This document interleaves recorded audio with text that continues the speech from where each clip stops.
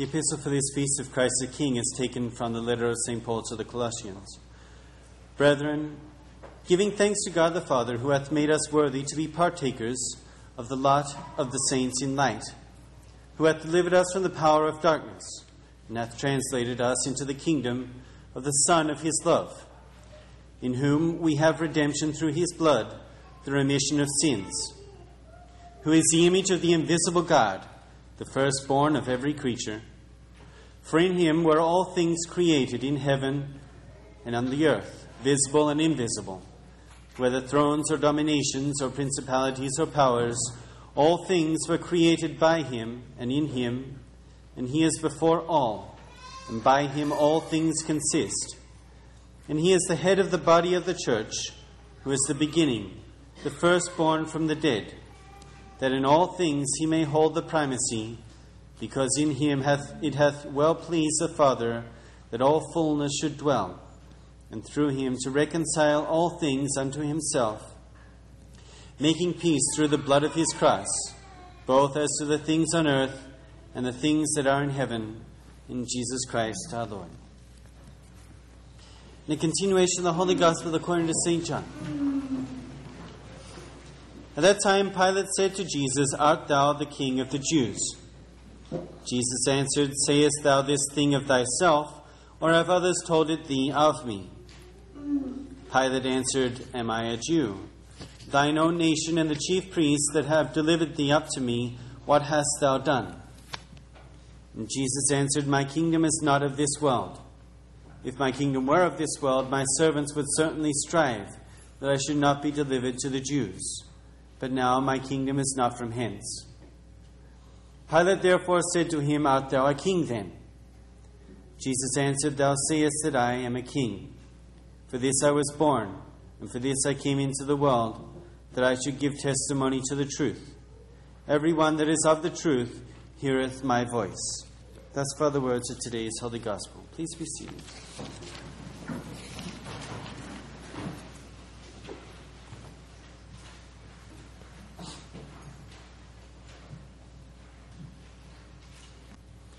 In the name of the Father, and of the Son, and of the Holy Ghost. Amen.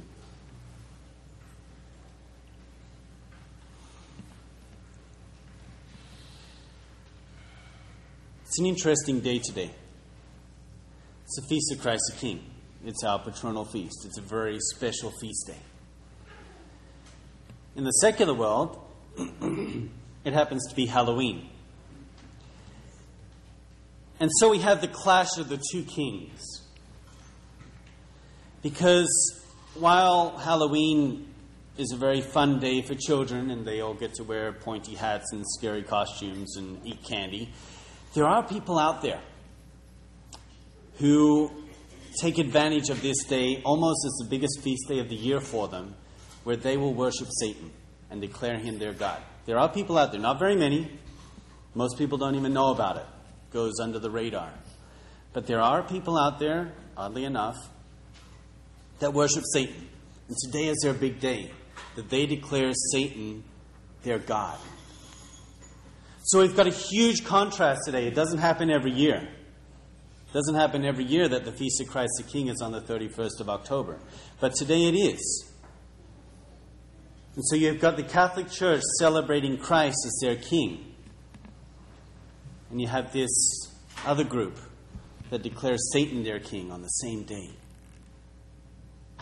And it's no mere coincidence, because ever since Satan was let loose, there's been this battle between Christ and Satan to conquer this world. Our Lord owns the world. He bought it with his precious blood. It's his. He is king of this world, and nobody can take that off him. However, Satan is continuously trying to snatch it from him. And if you can't snatch the whole world from him, at least you'll try to snatch souls from him. So much so that he even had the gall in the temptation of the desert to say, all these kingdoms of mine, to the very king of the world. He said that. And so we've got this constant battle. It's interesting. They both promise us freedom. Satan promised us freedom to sin. Sin as much as you want. You're free. Christ promised us freedom from sin. So that all those chains of sin that bind you up, He rips them all off when He shed His precious blood for you. Satan promises us happiness. A happiness that can come from pleasure. Christ promises us joy. And there's a huge difference between happiness and joy. You can be joyful in the midst of sorrow and crosses. But you could be happy and not have joy. Christ promises us joy. Joy that comes from a soul that is filled with God and overflowing in sanctifying grace, and God dwells in that soul. True joy.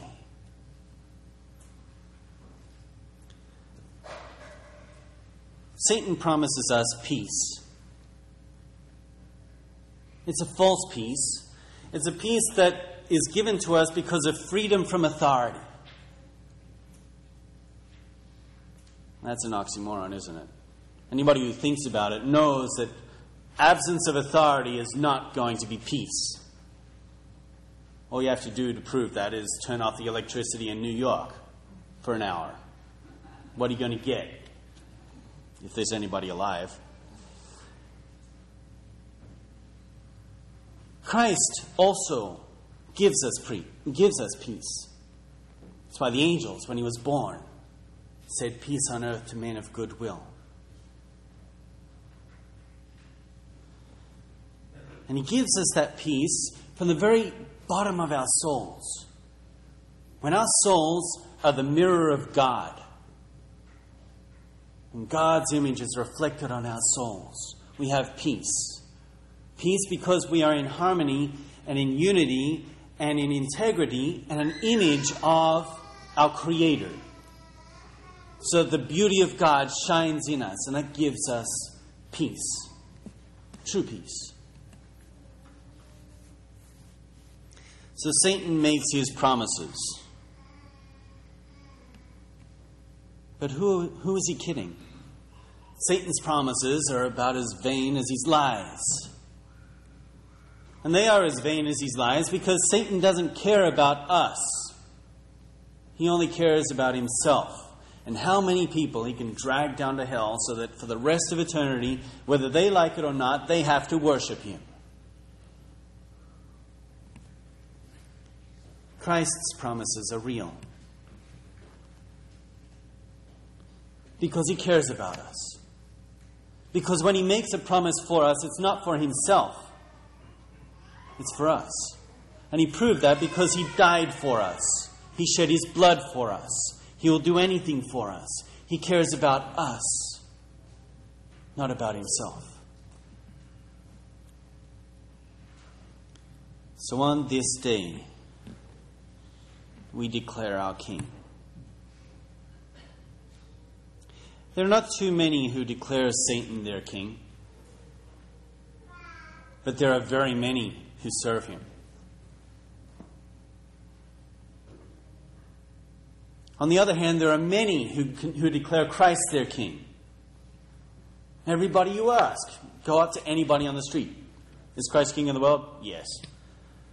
There are many who declare Christ their king. But there are very few who serve him. And just as St. James tells us, a faith without works is dead, so also if you don't serve Christ, declaring him king is dead. So on this day, we declare Christ our King.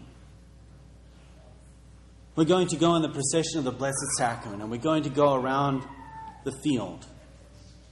We're going to take him out into the world, and we're going to declare Christ our King on this day.